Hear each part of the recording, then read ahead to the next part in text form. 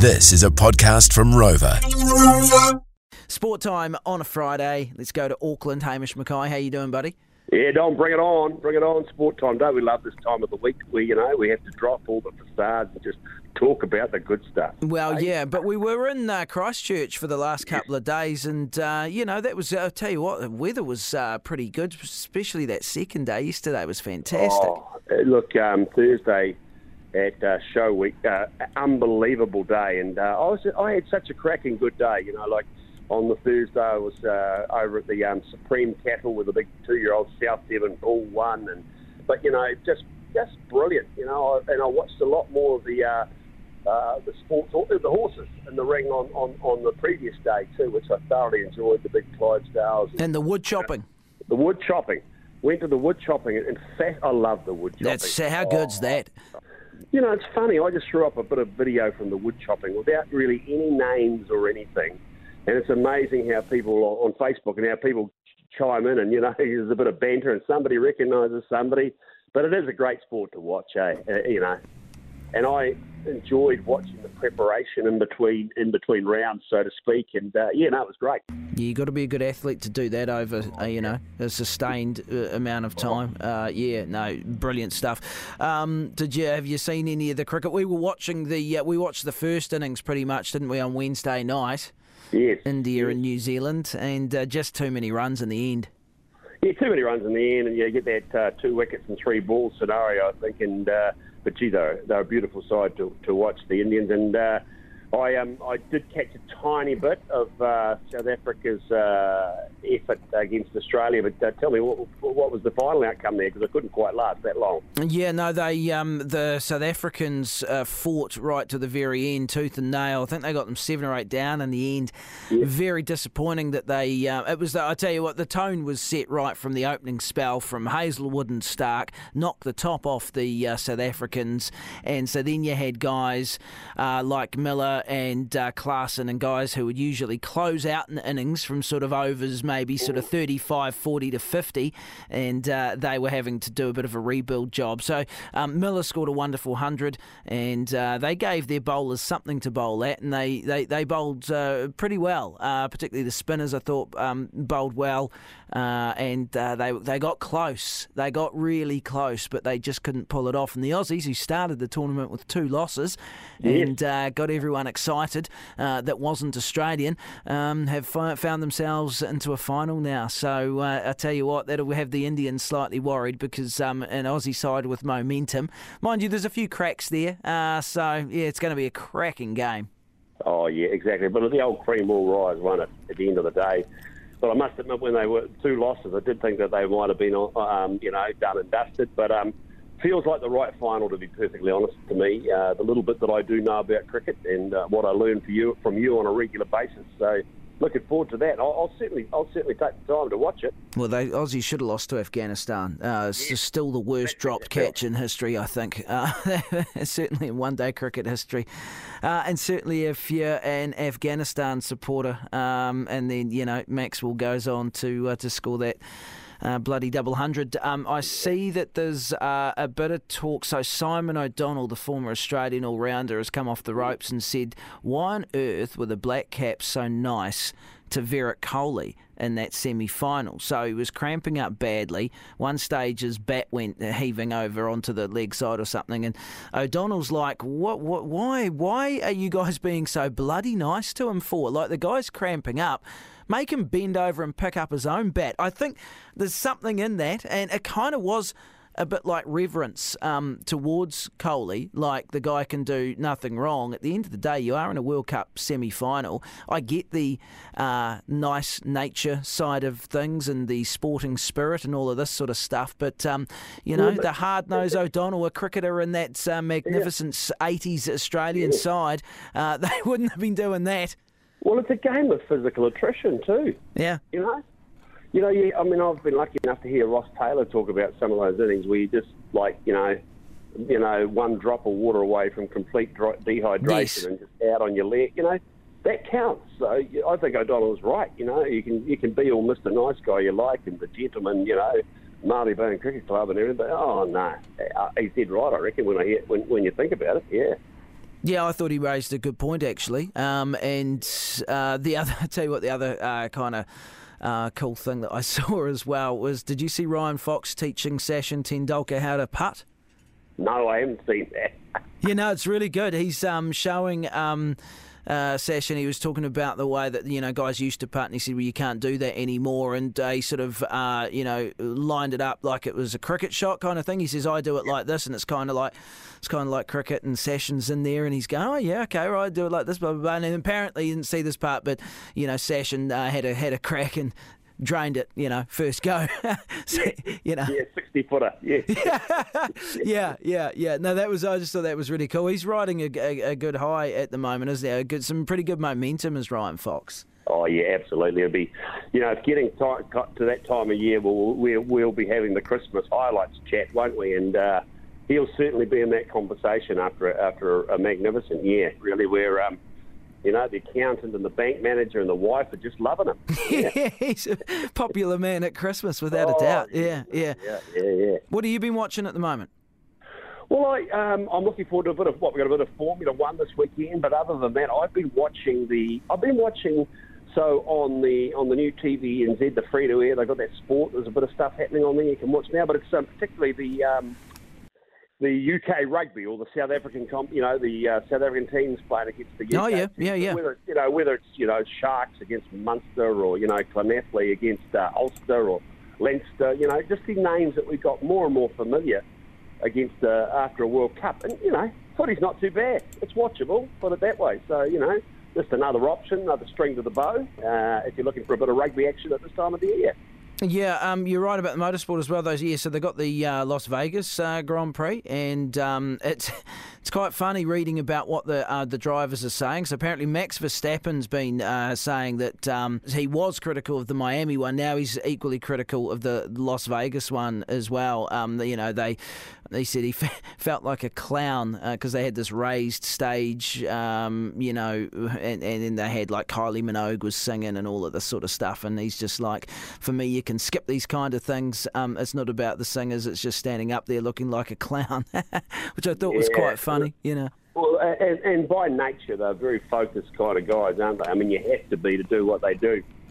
Yeah, well, it's opened up a bit of a flood of other people sort of saying the same thing, really. And not Lewis Hamilton. He said, well, look, it is a business after all. They are in the business of making money, which is fair. I mean, I see both sides of it. But I think, I like the fact, and I'm not a big Verstappen fan, but I like the fact he's just saying, look, this is just my opinion, and I like that he's not towing the party line of, oh, yes, isn't it wonderful, what an event, blah, blah, blah. He's just like, this doesn't do anything for me. I like that.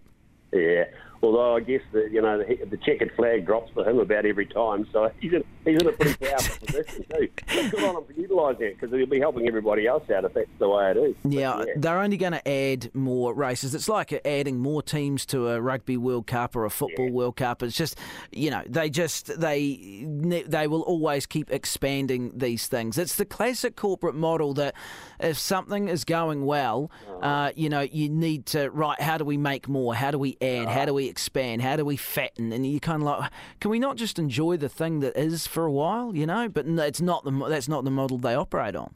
No, and hey, you've seen that with rugby down, so many things. Let's milk it for more. Let's grow, But how about just keep it? The one thing that I reckon, apart from a little bit of a dodgy time during the mid-90s with Super League and that, the NRL has kept it right with those 16 teams year in, year out. You know what you got, It's 100%. Yeah, it hasn't. Of course, they have expanded up to the Gold Coast and Townsville and everything, but it's not reinventing the wheel. This sort of, Formula One's, it's so popular now. You don't need to, make it into more of a circus.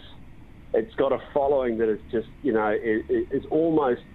You have to pinch yourself to, the people that talk about Formula One now because of that Netflix series and everything. But, it is glamorous. But, like from a New Zealand perspective, I love watching McLaren. They started the season in turmoil, and now, old Lando Norris is going great guns, and, and they're sort of climbing up the the team championship, and love it. Well, actually, Lando Norris was another one where I was reading about it, who said, this stuff isn't for me either, all that sort of thing. He's just a racer, first and foremost. I'll tell you what I did hear as well was that there's going to be a new doco about Michael Schumacher that's coming out, and that one apparently is going to be quite revealing. So they say. I mean, there was one earlier that wasn't quite. They keep that so guarded, but it looks like we're going to get what they're calling a bit of a rare glimpse into Schumacher's life 10 years on since he was in that coma after that accident, Yeah. Oh, well, let's hope it is a bit insightful. We don't want it to be like that All Black doco on Amazon or whatever it was that, told us nothing. But anyway. Yeah, I didn't even bother with that sort of stuff. It was like if you're a former All Black and you didn't have a TV show in France or a sort of an online show, you'd feel a bit cheated, wouldn't you? Yeah, you missed it out. Exactly. Yeah. Exactly. Put down December 23rd, Riyadh, Saudi Arabia. Anthony Joshua, Deontay Wilder, Joseph Parker. Parker up against Wilder. Yeah, man. Yeah, it's a big card.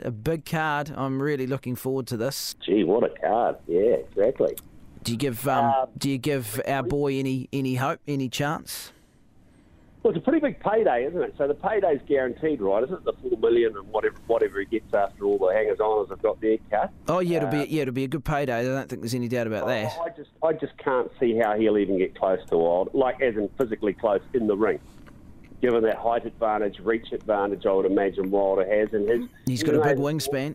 Yeah, even though he's 38 and hasn't fought for a couple of years, even you know that 38 is a spring chicken now, Yeah, that's right. Man, You're a young man, and he would have looked after his body. He'll be ready for it. He's such an athlete.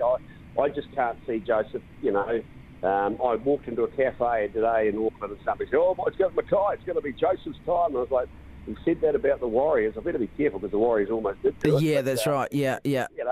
But I can't see it. No, neither can I. Look, I'm hoping for the best for him. But if you look at Wilder, he has the only blemish on his career really is the Tyson Fury trilogy, 2 losses and the draw. And he thought he'd beaten him in one of them as well because he put Fury down on the canvas and he basically had all but won that bout. But the thing that obviously Wilder.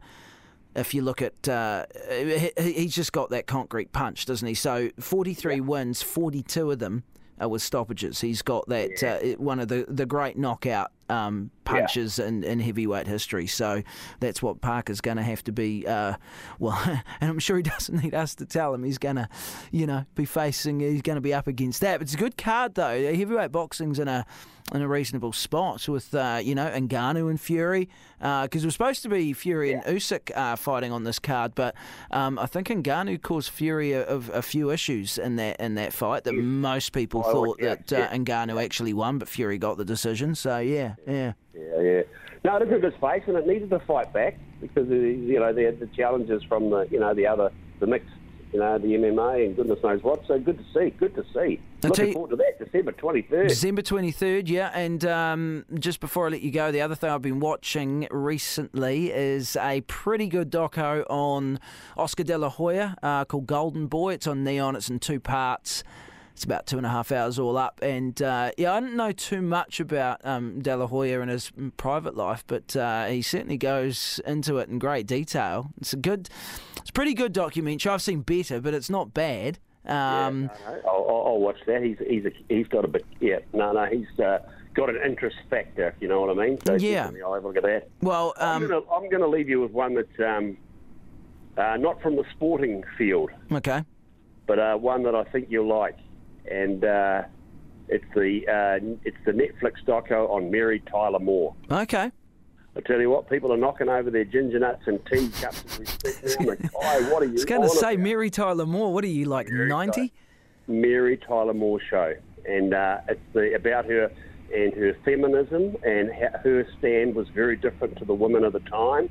How she made a bucket load of money And the saddest, it's a really interesting story. There you go. My sister is much younger than you even, you know. I know there's an age gap between you and I, but she watched it with me down on the farm in Fielding and was fascinated by it without even knowing what Mary Tyler Moore was. Okay, there you go. Well, that's a random one, eh, for a Friday fella? Tell you what, just throw that in there for you. A good story is a good story, Hamish McKay. And it can't be too predictable, eh, Dom? That's where you and I. That's the cut of our jib. We're not predictable. Well, you have a great weekend, my friend, and we'll talk next week, eh? Over and out. Well, if you liked that, you'll love this. Subscribe to Rex wherever you get your podcasts from and follow us on social media as well and get all the latest rural content at rexonline.co.nz.